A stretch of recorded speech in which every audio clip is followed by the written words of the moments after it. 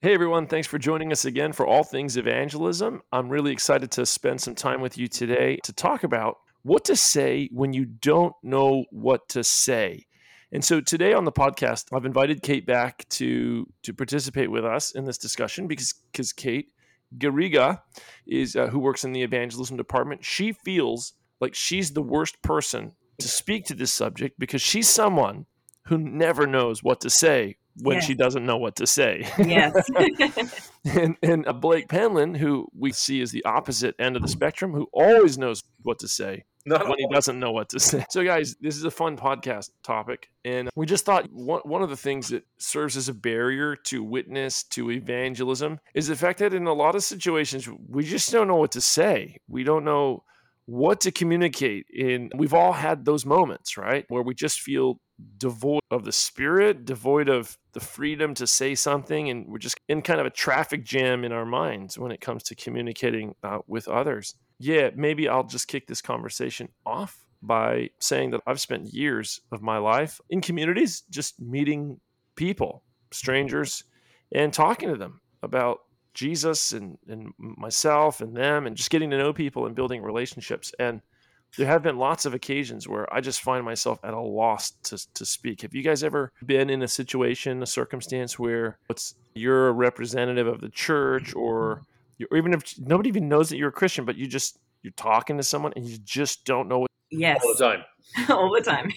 Okay, so for Kate, that's no surprise, but for you, Blake, that is a surprise Oh yeah. because you're very articulate, you're very thoughtful, and you always have good things to say. So Oh how man. could It's the crazy thing is when you're in ministry long enough, you're going to be put in situations where people they just stump you. Like they ask you questions that you're just like, I didn't even know that was on the spectrum of questions to be asked.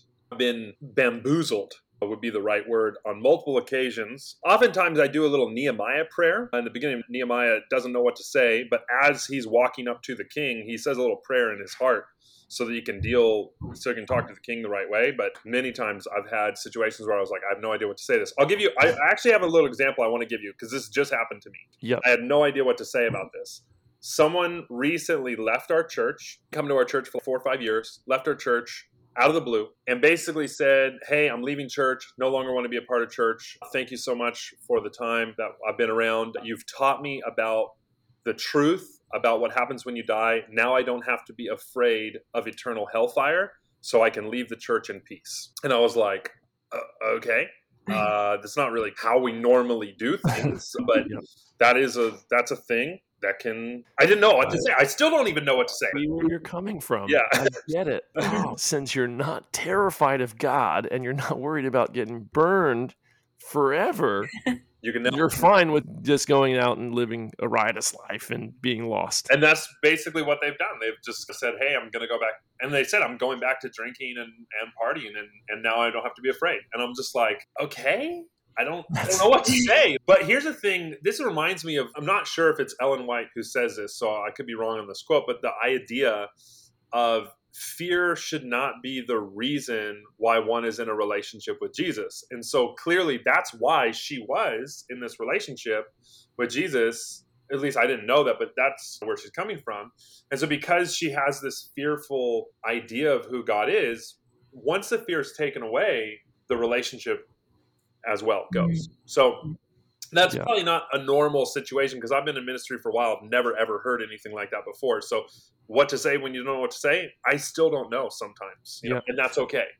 It's Right. funny, brother, because I've heard similar thinking before in Bible studies, just with people in the past where I'm sharing the scripture and in regards to the fate of the wicked. And and I've heard people say that who say, if I give up this view, then what incentive is there to stay faithful to God? And I'm like, You have to think too, the whole purpose of why we're doing the Bible studies and why ultimately we're going to spend eternity with the Lord is not to escape punishment, but to be in the presence of God. Those are very different incentives. Like, I don't want to go to heaven I don't want to go to heaven to escape hellfire. I want to go to heaven to hang out with Jesus. Like, he's my best friend. And I don't understand why he's my best friend all the time because I do a lot of dumb stuff and yet he still loves me and he loves other people as well too.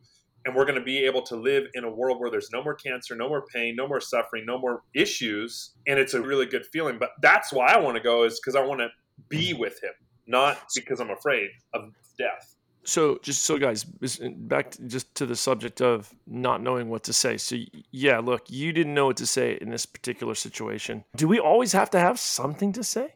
No, I don't think so. There's been times when I'm doing like a funeral, right? So a couple things. My favorite things to do as a pastor are baptisms and weddings, and they're on par. Baptisms are just amazing, but weddings are almost just as amazing because it's two people uniting their life with the Lord forever, and also they have cake, so it helps. So those two things. Actually, we do baptismal cakes as well too. So that's one thing we do at church that I was like, hey, we got to get some cake involved. This is fun. So just spice it up with some cakes. So when somebody asks you to baptize them, do you say you're going to have cake there? Oh yeah, absolutely. We have a whole celebration. We have a gift basket. We do the whole thing up in the front. We have because we actually celebrate it as a rebirth day. Because you're being reborn. So you got to have cake for a birthday. Anyway, I diverse and I divulge. I love cake. Anyway, moving past that. So I love doing those two things, but the thing I hate doing, I don't like doing, are funerals. And oftentimes, especially for funerals for people who there's no good answer why that person passed away, especially young people, or a suicide, or a baby who's passed away from sickness. And when someone says, why would God do this? Well, ultimately, like in my heart, I know that God didn't do this. It's actually the result of sin. But this is not the time or the place to go into a theological debate to explain the whole great controversy and just to prove that actually it's not God, it's Satan. Sometimes the best thing to say is nothing and just being in the presence with that person and reminding them, like, I'm here for you. I'm with you. Mm-hmm. Yeah, that's fantastic. That's it. I really sense, and I don't know what you think about this, Kate, but I really sense as Adventists, because we believe that we're bringing a message to the world and to other believers in Christ that is restorative in nature. So the idea is that something has been lost through the ages in Christianity, and that's Jesus, obviously, as he really is, and his teachings as they really were taught by the prophets. And so we feel because of that, we have to have all the answers all the time. But maybe that's not the way. Definitely not. And I think silence is much better than saying the wrong thing. So say at a funeral, somebody might say, yeah, but God needed another angel in heaven, and that's why he took your daughter. And it's just like a silence would be much more appropriate. Silence and a hug would be much more appropriate than saying things that are not true just to say something. Oh, absolutely. And and two, I wanted to frame this conversation before we began, but didn't have a chance. But and I'll do this with a question. What are the different scenarios we can find ourselves in as representatives, ambassadors of Jesus, where we don't have something to say? Obviously, there's just like a casual, friendly conversation with just someone on the street. So I'm a Christian. I know I'm a witness. I'm speaking to someone. I'm not witnessing per se, but I just may not have anything to say. Sometimes I'm just in an antisocial mood. So there's just like the normal social settings where I just don't have something to say because I'm not inspired to talk to people. That's just like the number one. Any other scenarios? Obviously, witnessing things. So you're doing a ministry, working at the juice bar at Raymond Terrace. You're one of the workers there. You're talking to people. Maybe somebody asks a spiritual question and you just don't know what to say, or a Bible study. Any other contexts where you find yourself at a loss to say anything? A couple of things. I will say I get thrown off less than I used to. It's going to be weird, but I made a deal with God a long time ago that if people ask me to buy drugs, I would tell them the gospel of Jesus. Now, I know that's probably not a normal deal that you make with the Lord, but for whatever reason, I look like a guy who sells drugs. And so random people will come up to me, even now, and be like, hey, I want to buy drugs off you. And I'll be like, okay, you don't know what you got yourself into. I got to tell you about Jesus now. So conversation's super crazy. I had this Wiccan jump out of a bush one time. I'm going on the river trail, walking through. He's hitting me up for some methamphetamine. I was like, buddy, I don't have methamphetamine, but you got to walk with me. And we walked for the next, 30, 40 minutes, just talking about the Bible, talking about Christ, talking about everything, about like the story of redemption. And it was a really weird experience. But this is because before I get into that situation, I'm talking to the Lord and saying, if I get into this situation, please give me the words to say in that situation. So anytime someone asks me to buy drugs, we go straight into a Bible study. So that, I don't know if that's a normal experience for everyone else, but for whatever reason, I definitely have something going on where people are like, this guy's got drugs. And I'm like, actually, I've got Jesus. We're going to Another thing, when people ask you questions like at the juice bar, and they ask you this question that you don't know the answer to and you don't know what to say, one of the best things to say is, I don't actually know the answer to that, but I'd love to look into that further and maybe meet up with you next week and we can dive into that through a Bible study. Would that be something you'd be interested in? Authenticity and transparency is something that's really, especially in kind of the neo-traditionalist millennial age group. So basically like people born in the 80s and afterwards, they love this new authenticity of saying, I don't have the answer, but I'm happy to go look into that and have this conversation with you at another time. And people crave that. People like that. It's much better we live in this celebrity culture where it's fake it till you make it. But that's just like what the world does. Like instead, just be truthful and honest and say, hey, I don't actually have the answer to that question. It's a great question, but I can get you that answer.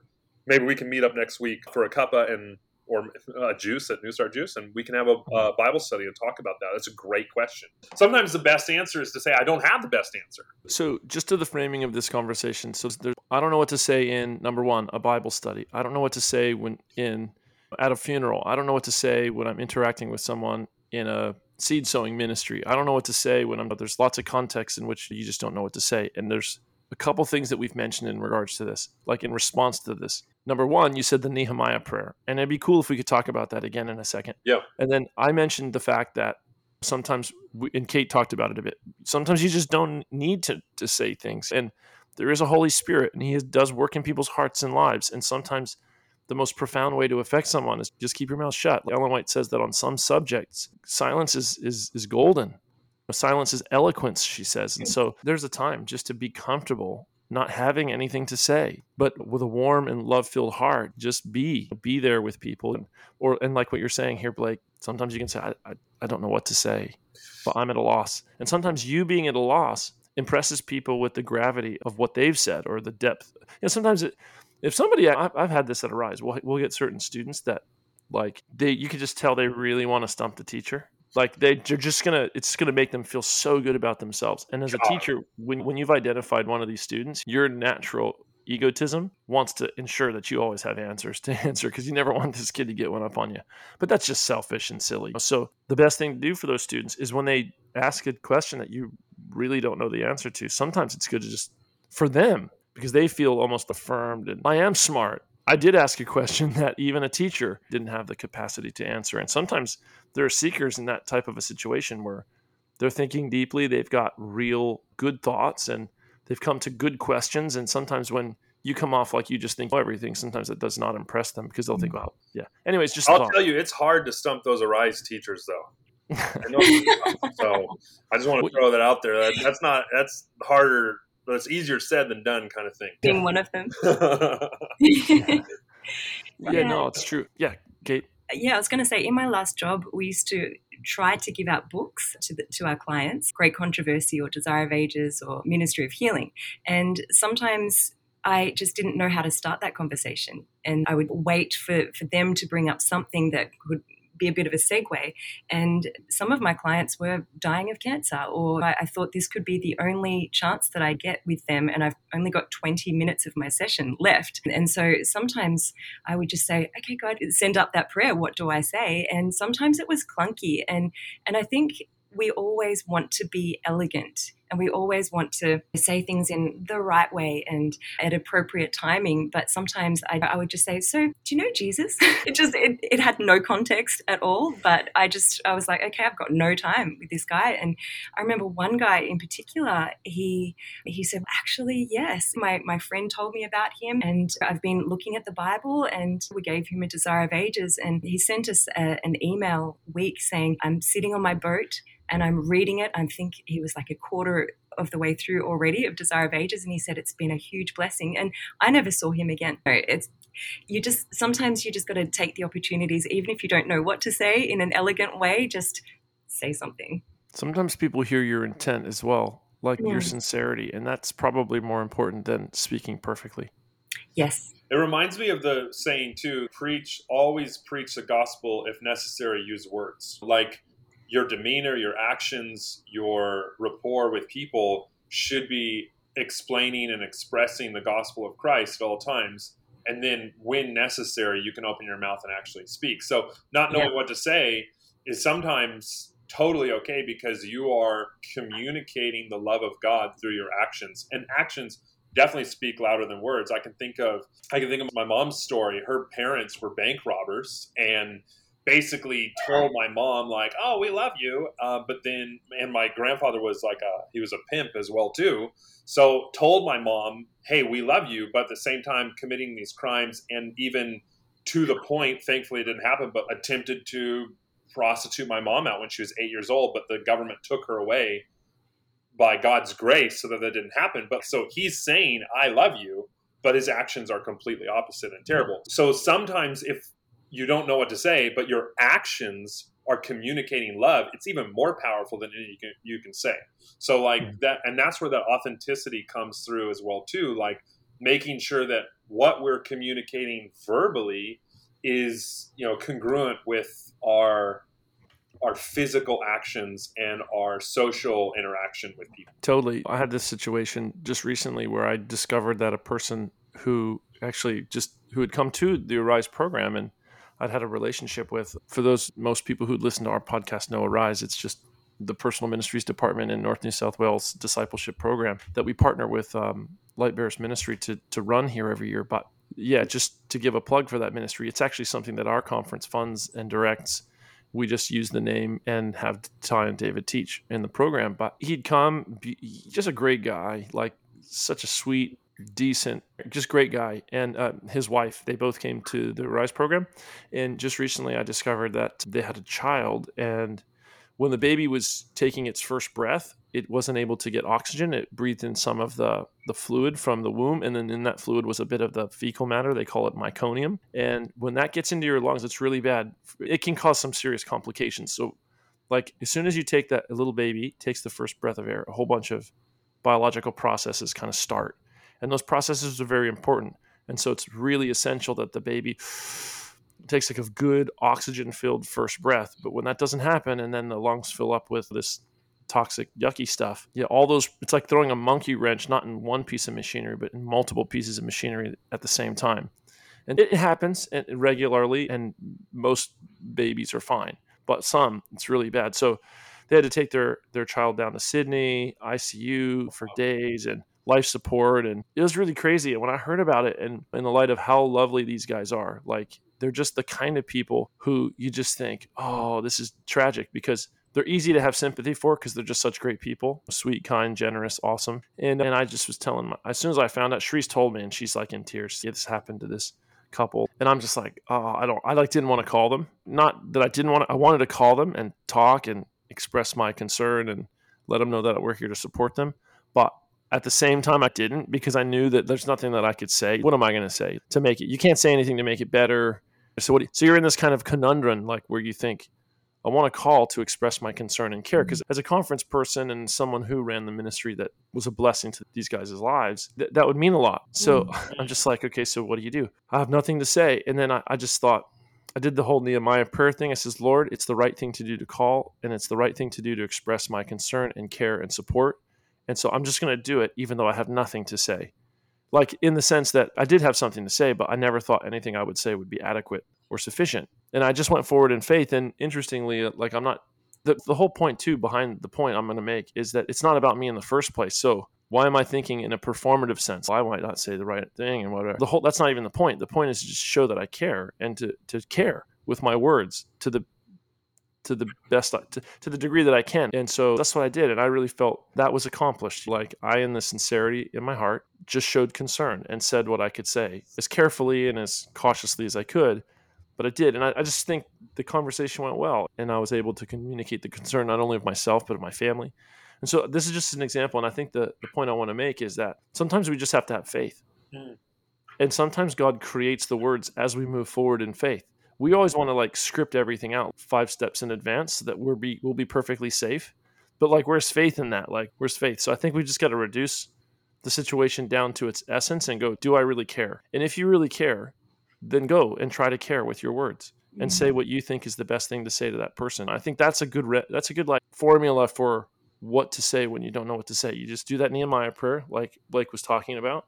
You don't think about you just try to care with your words as much as you possibly can. Yeah, and I'm just thinking too, there's a chapter in Patriarchs and Prophets, I think it's called Why Was Sin Permitted? It's the first chapter. And something along the lines of this book, it says something like, if you attempt to give a reason for sin to excuse it, I'm probably messing the words up maybe better than I do, but like sometimes you shouldn't say anything. Like Jesus, like the whole plan of redemption is Satan is making these accusations against God that are just clearly not true. And God could have very easily, in a very in a judgment way, said, no, those are false, and then zapped Satan and he would have been gone. But instead, he says, he just lets it play out. So God doesn't actually say anything. He's already said his piece. He's already shown his love. And then Satan's making these accusations, but instead of fighting the accusations, he just allows his actions to speak for himself. So there's going to be times in our experience, in our walk as well too, because people are influenced by sin, that they're going to say things about us. They're going to say things against us, against our church, against our families, that there is no answer for. What to say when you don't know what to say? Like sometimes you can't say anything. So you're talking, Matt, about this sympathetic, empathetic situation where you want to reach out. But there's the other side too, when people are defaming your name and your character and throwing you under the bus and ridiculing you like they did Jesus. It's the imagery that I get is like being spat in the face. I don't know if anyone's ever been spat in the face. I have been on several occasions. It's one of the most disgusting, one of the most terrible things that can happen. And Jesus, that's what happened to him as well too. And sometimes there just isn't anything to say. You just have to take it on the chin and go, literally, I just got to do that. Like that, I can't believe that just happened, but I'm not going to respond because there's nothing worth responding to. So there are several situations that there really isn't anything to say when certain situations happen, but praying that Nehemiah prayer to God saying, give me the right words to say or not to say, I think is really important, because maybe that prayer could lead to you just being silent as well too. Yeah. And that's what it was. Sorry. It's if you give reason for sin, you excuse it. That's what I was thinking of. Yeah. Yeah. Nice. I studied life coaching, and in life coaching, they used to say, let silence do the heavy lifting. So if somebody is trying to work something out and they ask you a question and you, I don't know, say something, don't try and fill the gap because the silence is where the work happens. There's a pastor who used to, that's really but good terminology. The heavy lifting. Yeah. When I was first converted, a pastor named Bruce Wilkinson, who just met him at a mission school that I was at. And he said to me, Matt, silence is your friend. The Holy Spirit works in the silence. And he was just saying, when you speak, if it's a sermon, let there be times of silence. In a Bible study, you ask a question, don't answer it. Just let silence do its work. And I think that's right. That's a good point. It compares to what you're saying. It's a similar idea. Yeah. And don't be afraid. I just want to go further on that silence thing. Don't be afraid of the awkward moments in ministry. So going back to this, like what to say when you don't know what to say, allow the awkwardness to saturate the certain situations, because that's exactly what's needed to get past the superficial kind of fluff that is in a lot of conversations. Matt, you and I have had some very deep conversations in our time, but that's because of our relationship. So relationship comes before rebuke, right? Relationship comes before revelation. And so when you are developing that relationship, don't just think that you have to have all the answers for everything. Just be with that person. Allow yourself to not know what to say in those situations and just show them by your actions, like, well, I'm here. I may not know exactly what to say or what to do, but I'm not going anywhere because this relationship is important to me. Yes. No, that's great. That's a really practical tip in regards to witnessing and evangelism. I want to just maybe for the last few minutes, and you guys don't have to follow my lead here because you can just say whatever you want because you're free people. And that's the rules of this podcast. It's all things evangelism, but we have a conversation about a specific topic that pertains to evangelistic outreach, but my guests are free as birds. But I just wanted to say Ecclesiastes 3, a very famous passage about how there's a time for everything. Time to live, time to die, time to kill, time to heal, time to speak, time to not speak. And I think that text of Scripture speaks to this conversation. What to say when you don't know what to say. People tend to look for rules. Give me a rule evangelism director that I could follow that applies to every situation. And then I say that there is none, because there's a time for everything. There are times that you don't have something to say, but you need to speak anyways. There are those times. And there are times where you want to say something and you don't have anything really good to say, and you shouldn't say anything. And we have to decide what time it is. And I really feel that I can only speak for myself and those that I've met and spent my life with, interacting with. I believe that people tend to want to avoid making consequential decisions because of the responsibility that follows. So if I just have to decide, okay, now's the time to speak, I'm taking responsibility for the results of what I say. And I think sometimes, anyway, so we want a formula, we want a prescription, and we want spiritual people to give us a prescription and say, okay, what do I say when I don't know what to say? Okay, I say these things and it'll always, actually it won't. You know what I'm saying? Life doesn't work that way. Relationships don't work that way. There's way more complexity to every situation than one standard answer that you could give in every situation. So I just want to say there's a time for everything. Time to be quiet, time to speak. And so you have to make that decision. You have to make that call. And so I think we all should just be sure that we're as close to God as we can be, so that whatever decision we make, it can be bathed in the Spirit and it can be led of the Spirit. Yeah, I just wanted to throw that out there. And maybe if you guys wanted to comment along those lines, then we'll close it out. We'll wrap it up. Do you want to say anything, Kate? Yeah, I just agree with what you just said. When we're connected to God, then it's much more likely that he can speak clearly. Yeah, that's a good point. And like the whole, you can't fill other people's cups until your cup is filled as well too. So I guess the premise of, if you expect to go and tell anybody something about evangelism or a relationship with God or the Bible or the Scriptures, but you haven't spent any time with the Lord in prayer or studying the Word for yourself, you're going to have an empty platter. Like I think of like the hors d'oeuvres that are brought out at a fancy dinner party. They're just going to be empty. Everyone comes out and be like, oh, you want some appetizers? Too bad, because you haven't had any time to prepare the appetizers for anyone. So it's really important to, get into the kitchen of spirituality and prepare the hors d'oeuvres and the appetizers, so that when you have those conversations, when you have those dinner parties and those people are coming over, you actually have something to share, something to give, instead of just a blank. A lot of analogies are food analogies. I was just about to say. Are you hungry? Just the other day, I got some new insight on the statement that Jesus makes when he says that we should not prepare ahead of time what we should say if we're brought before a council or a tribunal of any sorts. And I don't think, but then at the same time, Peter says, be ready always to give an answer to every man who asks a reason for the hope that is in you with meekness and fear. So Jesus is not speaking against preparation, like being prepared to speak. But I think what he's telling us to not do is script what you're going to say ahead of, as if there's one script that you could pull out for every circumstance and situation. And if you could, then you'd be trusting on yourself and not on God. So when he says that God will give you at the right moment, the right things to say, I think what he's really emphasizing, what Jesus is really getting at, is you just need to trust in God when you're in a situation that you can't handle. Okay. So he's not saying don't prepare your mind, don't develop your arguments, don't develop your intellect, don't really have solid reasons that you can give answers to. That's just what all Christians should do, because we have an intelligent walk with God. Yeah. And as we relate to God, he's educating and teaching us, and we're learning from his word. So we're going to have good answers to share. But I think what he's saying is make sure that you're not depending upon yourself when you get brought before councils, because you're going to need the right word at the right time from the God who knows everything. And so you got to trust in the Lord. This reminds me of a non-food analogy. So I know I'm zagging here.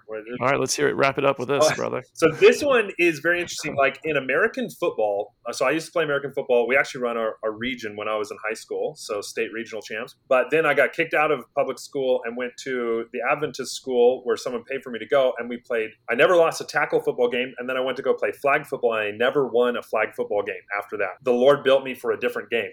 But anyway, in it, right before the game, you had a scripted set of plays, right? This is the script. We're going to go boom, boom, hit all these plays in a row. But then there was another script of plays that were what we called situational game plan, basically. And so it's good to know the whole playbook. You got to know the playbook. You got to spend time in the playbook, understand the playbook from left to right, front to back, and understand it. And it's good to have a plan for the playbook when you're doing evangelism. But it's so important to have situational awareness because you don't know what the game is going to bring. And if you don't know the whole playbook, you only know the script that you're going to follow. When the situation changes and you are not familiar with the whole playbook, your game plan is going to be thrown out the window, and you got to change things up depending on different people in evangelism as well as in football as well too. So understanding the playbook, the Bible, and having situational awareness, I think, is what Jesus is talking about and what Peter and Paul give us in the epistles as well. Brilliant, brother. That's an amazing illustration, and I think we'll just leave everyone with that. I hope everyone that you've been as blessed as I have to be a part of this conversation, to hear us out, and we always appreciate bringing these podcasts to you. Please keep us and our conference in your prayers, and we look forward to chatting with you and hanging out next week. God bless.